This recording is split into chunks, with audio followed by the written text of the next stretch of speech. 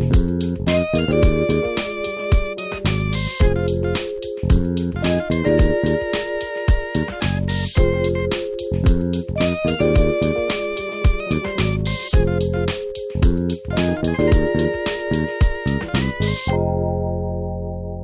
the 17th, 18th century, there was a worldview that kind of gained some popularity and still around a little bit today. It's called deism. And while it's certainly a little more complex than I'm about to explain it, it basically boils down to this. It's the belief that God created the world, and as a part of creation, he just made natural laws, of physics and biology and whatever. These natural laws were set in place by God, and he kind of like wound up the world like a watch, and designed it and built it, wound it up, and just set it into motion. And that's pretty much all of his involvement in this worldview. That God does not intervene. He doesn't answer prayers. He doesn't guide. He doesn't correct. He doesn't step in at all. He doesn't work miracles. He doesn't allow people to go through difficulties and stuff. He doesn't teach. He's just not involved at all. That he just literally wound up the world just like he wanted it, and he's just letting it go.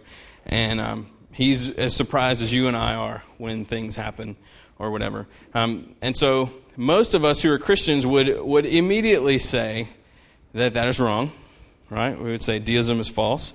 And none of us would at all say, yeah, I'm kind of a deist, That's not Christianity. It's not how, like, what we believe. We believe that God absolutely intervenes, that he answers prayers, that he works miracles, that he does let us suffer, that he guides us and directs us and comforts us and corrects and disciplines, that he's actively involved in every part of our lives. That's what we believe. We would say we are not deists at all. But one thing that have come to learn about myself and about a lot of people, Christians in America, Christians in the Deep South, and Christians that are a part of this congregation, is that while we may reject the tenets of deism, a lot of times we're what you could call we're functional deists. Like, we say we don't believe all that, but in our behavior, a lot of times we kind of act that way. Through prayerlessness, through a lack of seeking the Lord in decision-making and in his guidance of our lives and stuff like that. We may not declare that we are deists, but we function that way when we do not seek his counsel and his will for our lives and for the lives of others and within our community. And so we have to be very, very, very careful that we don't reject this thing called deism, but yet we actually are kind of practicing some of those beliefs at the same time. And with a congregation that's fairly young, there's a lot of people making a lot of decisions right now, and those decisions really aren't going away. And if you talk to the oldest person that you know, and they're still having to make decisions, it's not like you get to this point and you're like, everything's fine. You don't have to really seek God's input on stuff. But a lot of times we tend to make decisions in a number of methods and a number of motives without really seeking what God's will is. And I think sometimes we feel like the will of God is kind of a complicated thing, and maybe that's just for the big stuff in life and not necessarily the smaller things. And so what I feel like we're supposed to talk about tonight, I talked with our college students about this on the beach trip last week, and talked with our married discipleship group a couple weeks back about this. But I really believe that God's kind of stirring us up and maybe pushing us to engage a little bit more deeply in, like, really seeking him in the things of our lives. It's all throughout the Bible. You see it about seeking the face of the Lord, seeking the will of the Lord. And he says, when you seek me, you're going to find me. When you seek me with all of your heart. That's like one of the major promises of the Bible that we hold on to. And so what I want to do is I want to look at what Paul has to say in Colossians chapter 1. and then maybe there's kind of practical deal that we'll walk through in just a second. But look at Colossians chapter 1.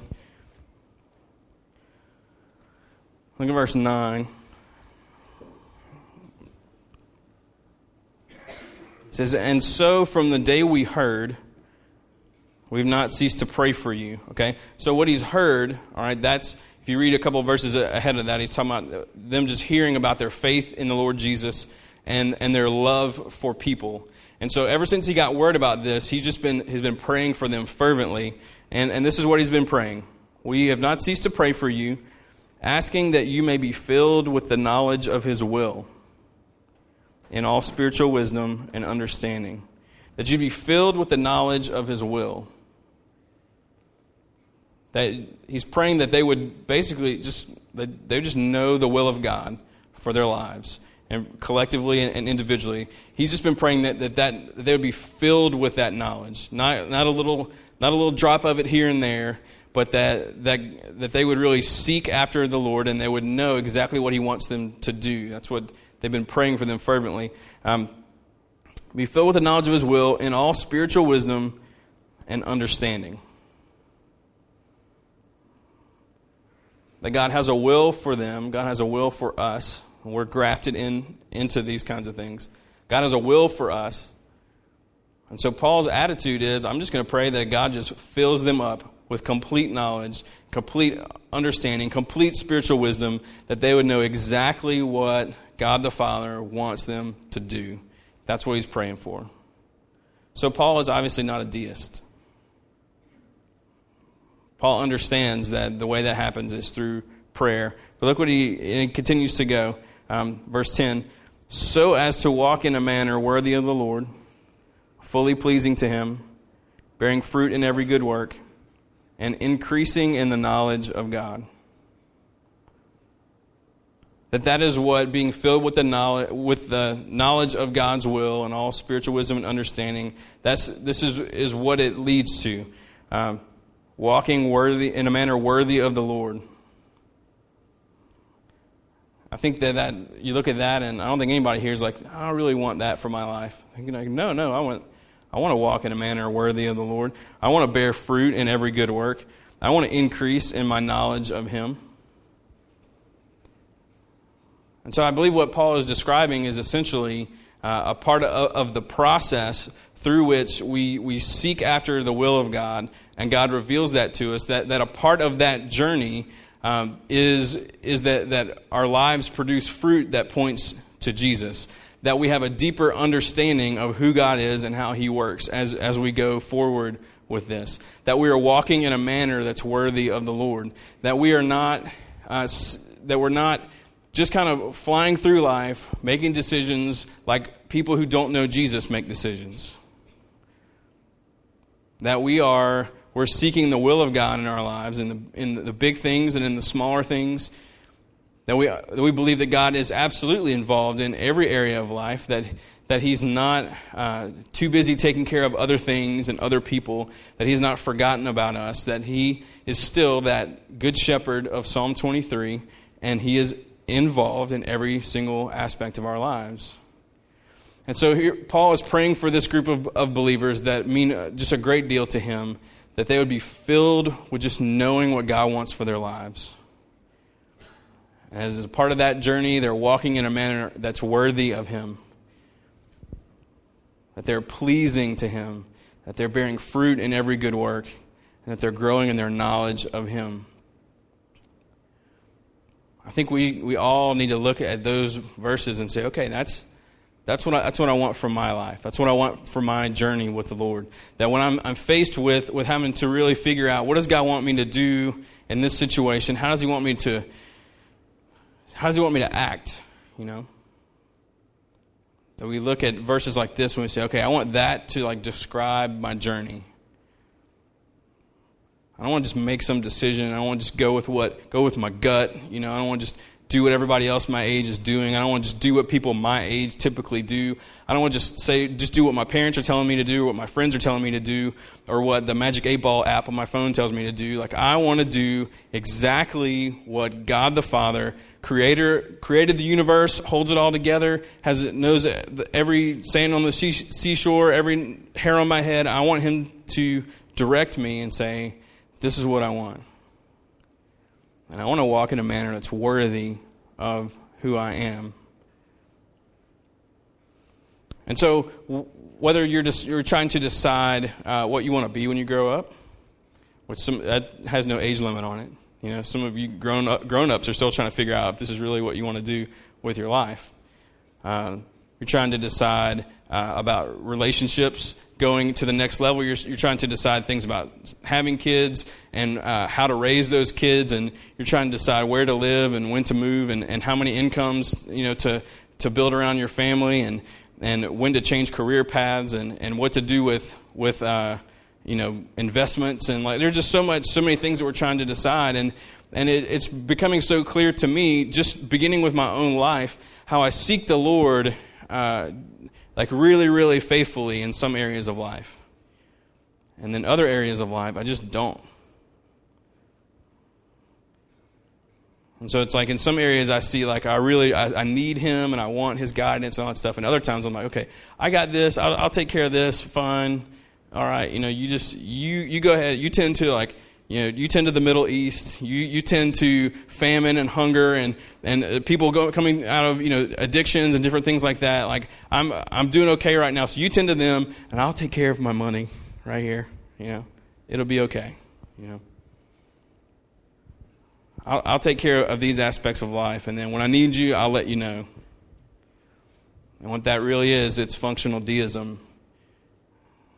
It's telling God, I know you're not very interested in my life, really. And so I'll just call you when I need you, you know, like a landlord or something. When something breaks, I'll call you to come fix it. But other than that, I'll live on my own. And so if the scriptures are constantly telling us to seek the Lord, here Paul is we get this glimpse into what he's praying, and he obviously understands this. We see Jesus in his prayers, he understands it. Then seeking God's will for our lives in the big things and the small things should be something that we are being trained in how to do. It's a part of our discipleship. But I think it's a part of our discipleship that a lot of times we just assume everybody knows how to do it. You know? It's like, well, you need to pray about that. Okay, all right. What if we don't know how to pray about that?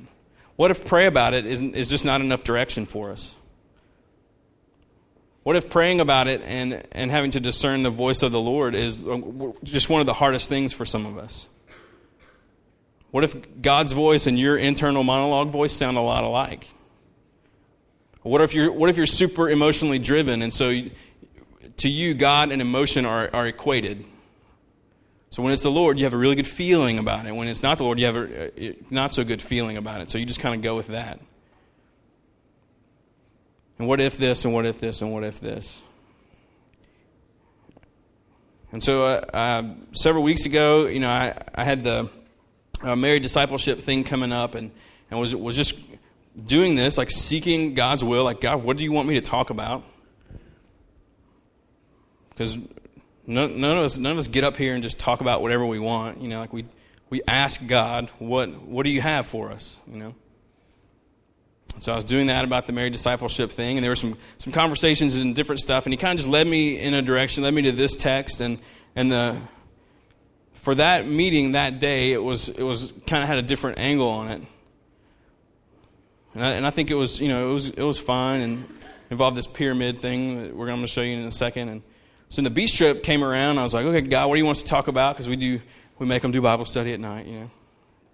Just kidding, they like it.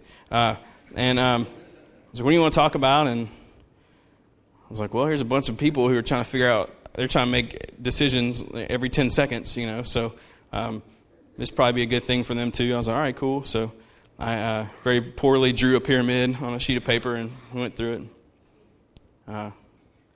So coming back in, I was like, okay, God, usually I'm a couple of weeks out, kind of knowing what's going to happen. And I wasn't sure about tonight, and I was like, well, you have a room full of people who would be really easy to assume that when you say just seek the Lord for this major decision, that everybody knows how to do that and feels comfortable with that. And that's probably not a good assumption to make. And so in light of these verses and really all throughout Scripture, when the people of God are seeking the face of God, I believe God just kind of allowed me to kind of maybe organize something that may or may not be helpful to you. And so maybe this will be a part of discipleship that we can kind of work through. And it's not finished. It'll probably evolve over the next couple of years. But Nate, just show them the next deal. It's a pyramid. I'm going to go ahead and just show you all the parts of the pyramid right now. So if you like to take notes and you like to draw, this is your night.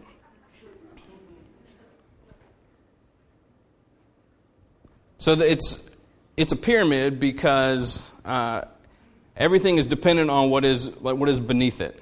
All right, and so if we're talking about seeking the Lord, I believe that this can apply to every situation, from like career changes and financial situations and where to live and all that kind of stuff. But I believe that this also fits into relationship things. I think this also fits into ethical decisions at work. I think this also fits into how to handle conflict. I think there's just a lot of things that this could be helpful for.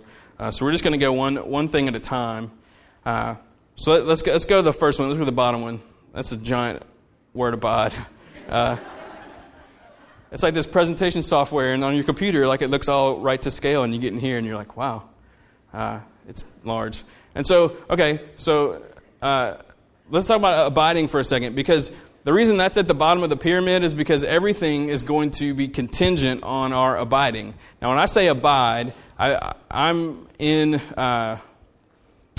that Jesus in the book of John kind of abiding, all right? Any sort of connection to Jesus, anything that keeps the vine connected to the branch, however that life source is flowing into us, then that's what I mean by abiding. So that happens in prayer, that happens when we're in the Word, that happens when we're actively living in like legit community. This is us really just fully depending on the Spirit of God and His wisdom. And this is just us staying connected so that He is like our sustaining grace every moment, everything empowered, all that stuff, okay? So when we back up and we look at the full pyramid again, you see that everything above it is going to be contingent on that base. And the assumption is, as we work our way through this, that you are abiding through everything that is above it. That your abiding just never stops. All right? Okay, so let's go to the next one, which is kingdom. Now, kingdom, I believe that this has to do with the mind. We spent our whole fall semester together going through the Good and Beautiful Life, and it was all about the Sermon on the Mount, basically coming down to Jesus saying, repent, for the kingdom of heaven is at hand. Repent meaning to change the way that you think. That we were born into the kingdom of the world, and so we grow up learning how to think like the world.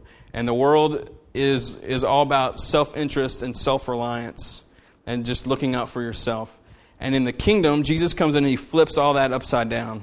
Then the kingdom of God, it's all about God, for God, through God, in God. Everything is about Him. And so in the kingdom of God, we think differently. We act differently. We approach things differently. Everything about the kingdom of God is different. So when we back up and you look at the whole pyramid, through our abiding, in a lot of ways that deals with heart issue, and kingdom in a lot of ways deals with our minds. So that's where the renewal of the mind is. And so really those two bottom layers, they feed each other, they inform each other, they empower each other. So we're abiding, the life source of God's flowing into us through prayer and the Scriptures and all that stuff. And then that is renewing our mind as He's teaching us how to think differently. So if as we're trying to make decisions, we're trying to seek God's will for our lives, if we're connected to Him, and He's renewing our mind and teaching us, well, in the kingdom of God, this is how you think about this stuff, then we have a pretty solid foundation, right? We go to the next one, which is Bible. And this is where it starts to get a little more specific. So at this point, we start to say, okay, what does the authority say about this particular topic? Okay, so the Bible, here's this tangible source of authority through which the Holy Spirit empowers it and makes it really just come alive. That's what makes it not a book. If the Spirit, not just a normal book. If the Spirit didn't empower it, it'd be a book just like any other book. But this is what makes it a different kind of book. Now, certainly we don't exalt it, we don't worship the Bible and all that kind of stuff, but we do. It's just not. It's not like every other thing. There's authority there. And so at this point in our decision, we start to really get specific and say, what does the Bible say about this issue that I'm praying toward? So, all right, so let's back up and look at the whole pyramid again. All right, so let's say you've been abiding and you've been in the kingdom, and let's say that the decision that you're trying to make is something about work, something about a career. All right, whether it's what do you want to major in that'll ultimately lead to your career, or what job to take, or should you switch jobs and all this kind of stuff. Our abiding and our kingdom living and the Scriptures all together say some pretty powerful things about work. It says that we are not defined by our jobs, right? That's not your identity. And so for a lot of people, that's a major hang-up already, For people who are career-driven and have always wanted to be this when they grew up and all this kind of stuff, we find a lot of self-worth and a lot of value in those kind of vocational choices. And I'm not saying that there's no significance in those things, but when it comes to your identity and who you are, God's already keeping us through our abiding and through kingdom thinking and through the Scriptures, keeping us from putting too much weight in that decision when it comes to the depths of our hearts and our minds. The Scriptures tell us that whatever we do it all to the glory of God, right? So you know that whatever you're going to be called to, that's going to be a part of it. That He's not going to bring you somewhere and that relational ministry side of it not be a part of it. So now you're praying, and you're not just thinking about, well, how much money can I make and how comfortable will my life be? Now you're starting to think, wait, He's bringing me potentially to groups of people through these different choices. And so that's a paradigm shift already. So you're kind of readjusting some of those things. He starts to speak into how you're wired and how you're naturally gifted. That maybe your personality is put together in such a way where He's gifted you in some pretty unique ways. And maybe it's not the ways that your parents have always been pushing you and your peers have always been pushing you. And maybe even you've been pushing you. Maybe He's saying, no, I put you together in a completely different way. So the Scriptures begin to speak into things about work very, very soon. Now, you won't go to a verse that says, be an engineer. But you will go to a verse that says,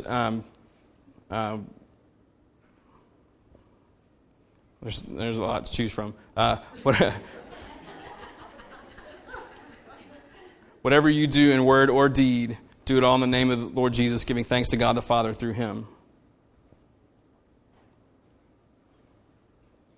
And so you're shaping this understanding of career and vocation and work and future that is not impacting your worth and your value, and you're starting to see it because of your abiding. You're seeing it through a kingdom lens, and He's using the Scriptures to speak into your life and say, look, this is a really big decision, all right, but this will not bully you. This will not bully you emotionally. This will not, this is just not going to carry weird weight with you in your mind and your heart, because that's not who you are. When you read verses, God says, I have a plan for you, plan to prosper you, not to harm you, to give you hope, to give you a future. within the context of that passage of Scripture, that's a tough, tough, tough verse. But what he's telling them is, if you go through and you read it, he's like, okay, I've exiled you.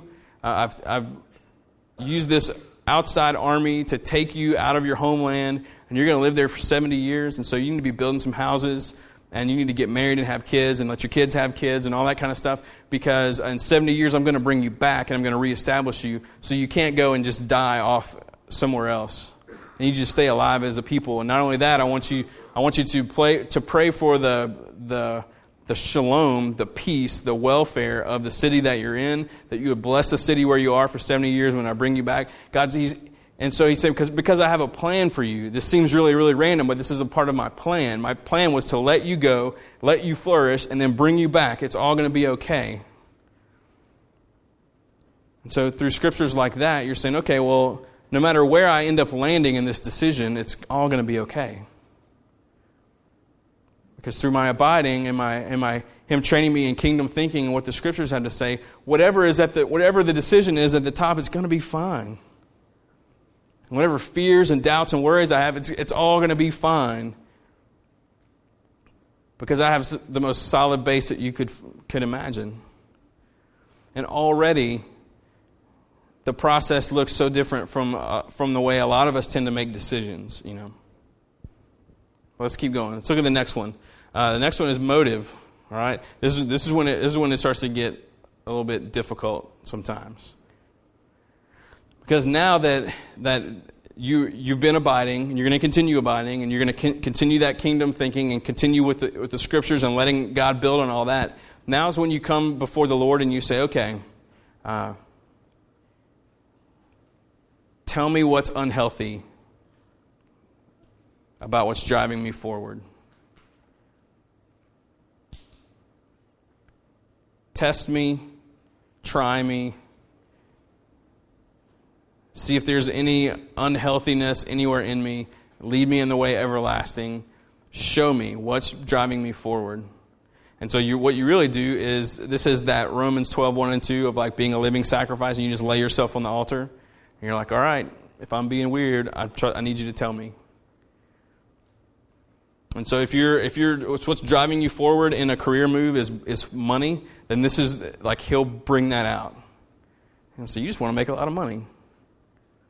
Let's purify that motive. You're just trying to please your parents.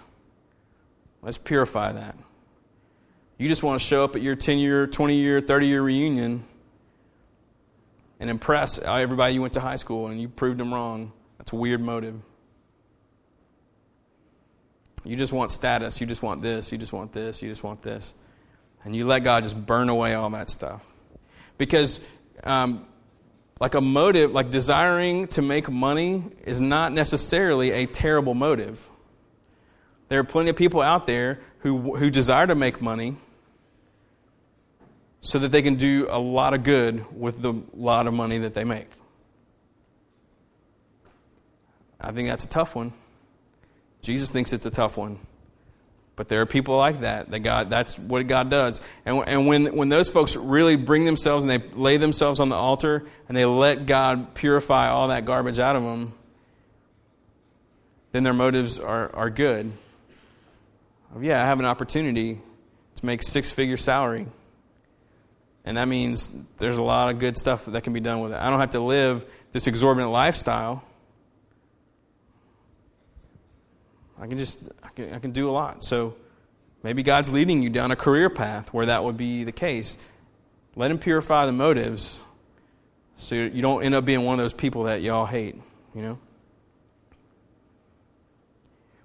If you're trying to make a decision about a relationship, like at multiple levels, you know, should I date somebody? Should like the dating become more serious? Should we get engaged? Should we get married after we're already engaged? You know, like what should that look like? If you're checking your motives, if you're just basically just completely selling out because you're just lonely or insecure, or the clock's ticking and you're getting, you know, whatever, you're getting pressure from your family and friends and stuff like that, let God purify that. Let him bring you from a place of unhealthy motives to good, holy, blameless motives. If you're trying to make a decision about something weird ethical deal that like they're asking you to do at work, well, let's back up and look at the whole pyramid. You've been abiding in kingdom living, and then what the scriptures have to say about the ethical thing. If your boss is wanting you to embezzle money, you know what the Bible says, right? That's a no-brainer. So it gets into your motives. If you're like, okay, are you really thinking about doing this? Why? Why are you thinking about doing this? Are you hoping that they'll cut you in on it? That's a weird motive. Are you thinking about doing it because you're worried about getting fired, and then because in this economy it's going to be hard to find a job again, whatever? Well, then you go back down to kingdom, and in the kingdom of God, it's going to be okay. Because if your motive is, I don't want to lose my job and this and this and this, and you're basically saying, I don't trust the king to run his kingdom the way I want to run my own kingdom. And you're afraid that the consequences are going to be greater than God's ability to take care of you. And so you get to that motive part, and you just let him purify that stuff. And this is a tough one. And we talked about this when we talked about Romans 12. The hard part about being a living sacrifice is that you want to just crawl off the altar when things get weird. Well, the motive part of this process is incredibly important.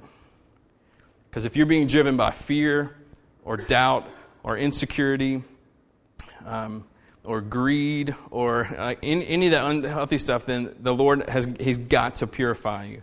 And the thing about this is that if you really are abiding, and you really are letting that abiding teach you to think like the kingdom, and you really are in the Word, the motive part is you don't resist it. Like you want it so badly. Because you're like, I don't want to go forward with this decision and with anything but just the most Spirit-led, like God showing me where to step and when. And that's your desire. A lot of times when we look at the motive part, the reason why we are uneasy with it is because we forget what's beneath it.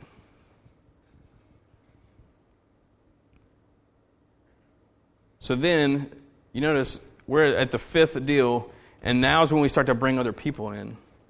So let's look at community and talk about this one a little bit. I'm certainly not saying that you should not say a word to anybody until, for a couple of weeks or whatever. I think it's fine if you're faced with a big decision and you want to bring some people in on that. I think that's fine. Okay. Here's where the community part of it makes me nervous a little bit. Because within your community, you are assuming that everybody else has been doing, let's back up and look at the whole pyramid again, that you're assuming that everybody else has been abiding and living in the kingdom, at least. So the community step is awesome if everybody's been doing that, because what they're going to speak into your life are going to be like Colossians 1, 9 and 10 kind of stuff. It's going to be Spirit-led. It's going to be full of truth. It's going to be coming from a place of prayer and from a place of abiding and in the kingdom. And so it's not going to have all these stray opinions, It's not going to be full of worldly thinking. It's not going to be full of that weird logic of self-reliance. It's not going to be infected with all that stuff. It's going to be pure and blameless and good. If the ones that you bring in have been abiding, that's going to happen. And if they haven't been, then you're just going to get well, this is what I think you should do. Duh. Yes, it's obviously, whatever. And we've all been on the receiving end of just prayerless advice. And the sad part is, if you trust them enough to talk to them about it, then probably their words carry a lot of weight with you, and sometimes it's really hard to shake that stuff off. And I know I've pursued things in life based on the opinions of other people above the opinion of the Lord, and it's got me in trouble plenty of times, and I think we've all been there.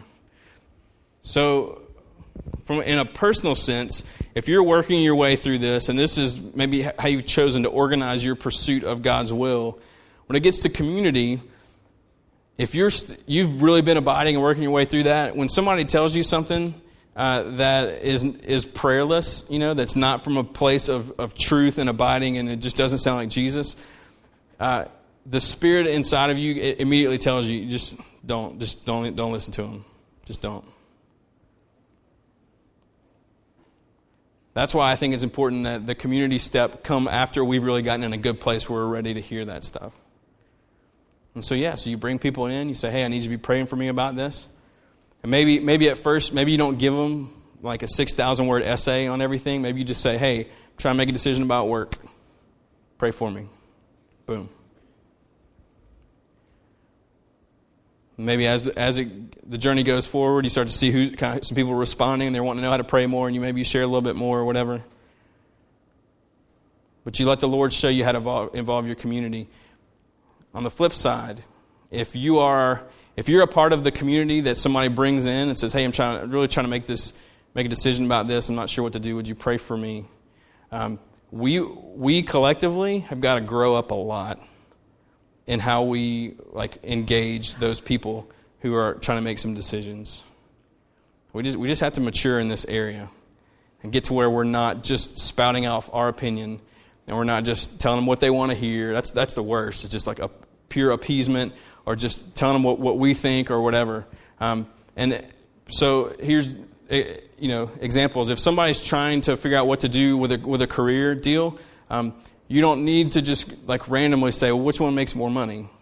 But that's advice that's come from within our community to people before. What's less hours? What's this? What's this? What's this? Our advice needs to be, well, tell me what your pursuit has been like so far. We need to be asking them, well, tell me, how's your abiding been lately? What are the scriptures telling you? Have you brought yourself before the Lord yet and asked Him just to see if there's anything weird that's driving you? If they're talking and you're saying, if there's just tons of fear in what they're saying, then we got to have the guts to say, it sounds to me like you're really just terrified. We have to have the courage to say, I really think that what's pushing you forward is that this is a security issue for you. But a lot of times we hold back some of that stuff. We know we're supposed to say, but we don't because we're worried about what they're going to say, and that goes back to kingdom. It's all just tied up in there. So we need to be the kind of community that is supportive the way Paul was supportive. And we can't just say stuff. We can't tease with people, all right? If a couple is dating, don't sit there and say, when y'all going to make this thing official? No. Don't say that. Don't say it.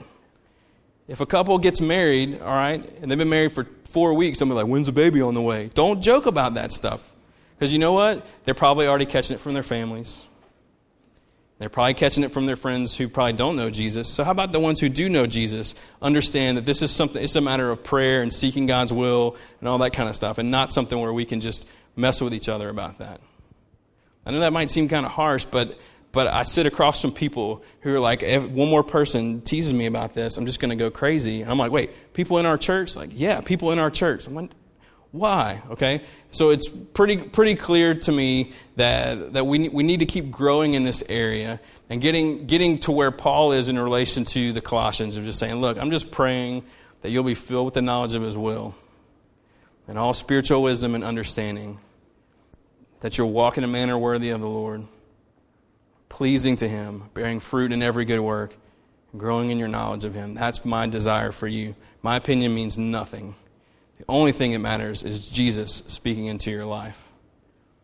And so let's be good sounding boards. Let's not be ridiculous ones for one another. That's not what community is about. We're going to honor our graduates here in a minute, and what they need from us is not, they don't need worldly advice. They don't need godless advice. They need Jesus sitting across the table from them, speaking truth to them, encouraging them. And we've done that, I think, pretty well, but we still have some growing to do in that.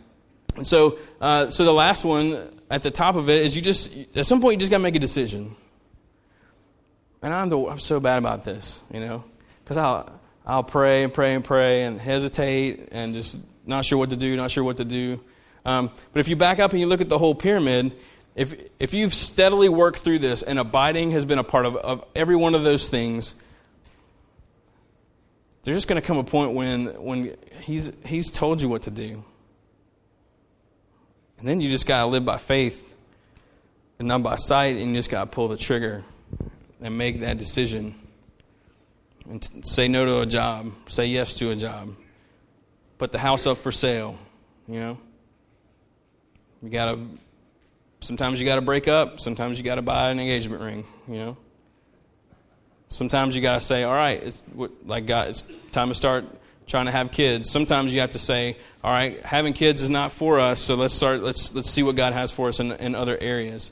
Sometimes you got to say, we don't have nearly enough, we're just so bad with our money that we got to take some next steps and figure out how to do this, and we need God to guide us. Well, I could just go through example after example after example, but there just comes a point where you got to say, okay, this is what God wants me to do, and I'm going to do it. And the thing about this whole process is that when you take Colossians 1, 9 and 10, and I believe that this is kind of in the spirit of that and in the spirit of other parts of the Word, is that this whole process ultimately it points to Jesus. And so if this is the way that it goes, and this is how we're making decisions, then at the end of it, you're going to sit down with your parents and you're going to say, okay, this is just kind of letting you know this is kind of what's going on, and you're able to describe your process to them. And maybe they're sitting there completely baffled because it doesn't make sense. Maybe you sit down with friends and your friends are being like, I cannot believe that y'all are making this decision. That's so weird. And you can say, well, we've been praying about it. We've been praying and fasting. We've been seeking God's will for our lives, and we believe this is what He's called us to do. And so really, at the end of the day, who cares what your decision is? It's not really the decision, it's the obedience to what Jesus is calling you to do, right? And that's what we're going for. Because this process looks nothing like how the world makes decisions. And so in this way, we're called to be weird. We don't make decisions like everybody else. God has a plan for us, and He reveals that plan as we seek Him, and we seek Him with all of our hearts. He says, you will be found by me. Let me show you the next couple of verses in Colossians. We're going to sing a little bit. He follows that up and says, may you be strengthened with all power according to His glorious might, for all endurance and patience with joy, giving thanks to the Father who has qualified you to share in the inheritance of the saints in light. He's empowered you and called you, and this is a part of what you get to walk in. You get to walk in obedience, like the God of the universe gets to guide your life, plan your steps, hem you in front of you and behind you and all around you. That's the privilege that we walk in. That we hear deism and we're like, what? Like, why would God's not involved? So yeah, He's very involved. He has delivered us from the domain of darkness and transferred us to the kingdom of His beloved Son, in whom we have redemption, the forgiveness of sins.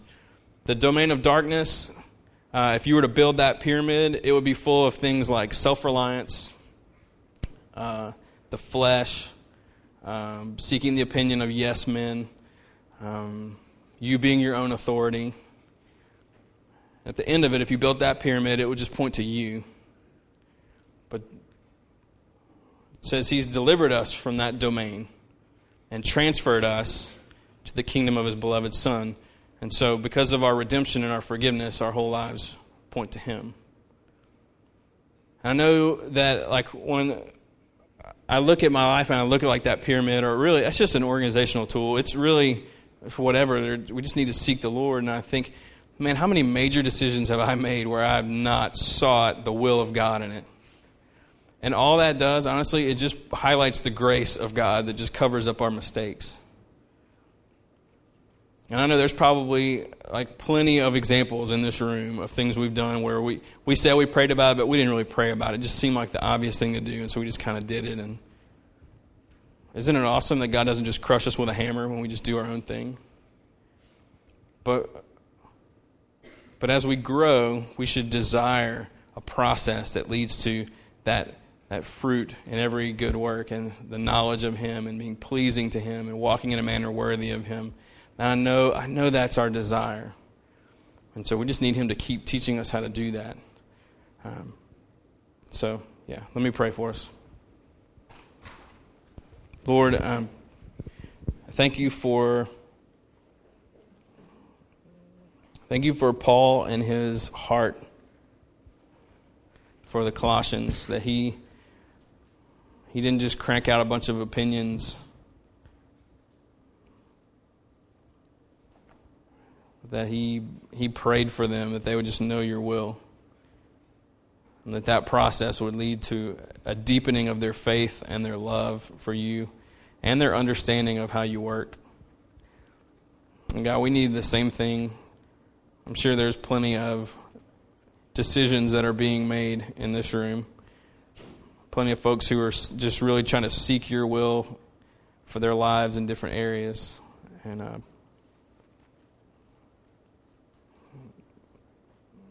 so God, we just need you to show us what your plans are for us. We know that you have your own timing and your just way of revealing those things. And you just called us to seek you. And so I pray, Father, that you'd use whatever is going on tonight really to encourage us in that process. That we would not be intimidated by trying to figure out, what your voice from other voices and this, that, and the other. But that we would recognize that your desire is to lead your children. You don't withhold. You don't wait till we say just the right thing. That you love leading us. You love caring for us in those ways. And the proof is the fact that we have collectively made so many decisions without involving you. That functional deism has crept in, and when we look back over the years, it's just amazing that we haven't just royally messed up our lives in such a way that you can't repair. And sure that we've made some mistakes, but you're there to repair and to mend and to heal and to restore. So we thank you for the grace that just shows up in so many areas of life. And I pray that you would deepen our desire just to walk in faithfulness and obedience to you. That in the big things and the small things, we would just seek your will. That we would be the kind of people who are always abiding and always living in the kingdom and always in the scriptures, so that it's not a matter of going back to square one all the time. We're there. We're living in that natural rhythm. And whatever uncertainty is looming out there for us in different areas, we take great comfort in knowing that there are no mysteries to you. You just called us to be faithful and obedient. And so that's our desire. We just need you to teach us. We thank you for the Spirit guiding us and for the scriptures that we have in front of us and for putting us in community together. Help us just to walk faithfully. We love you, and we pray this all in your name. Amen. Let's stand. Let's sing a little bit in response to this.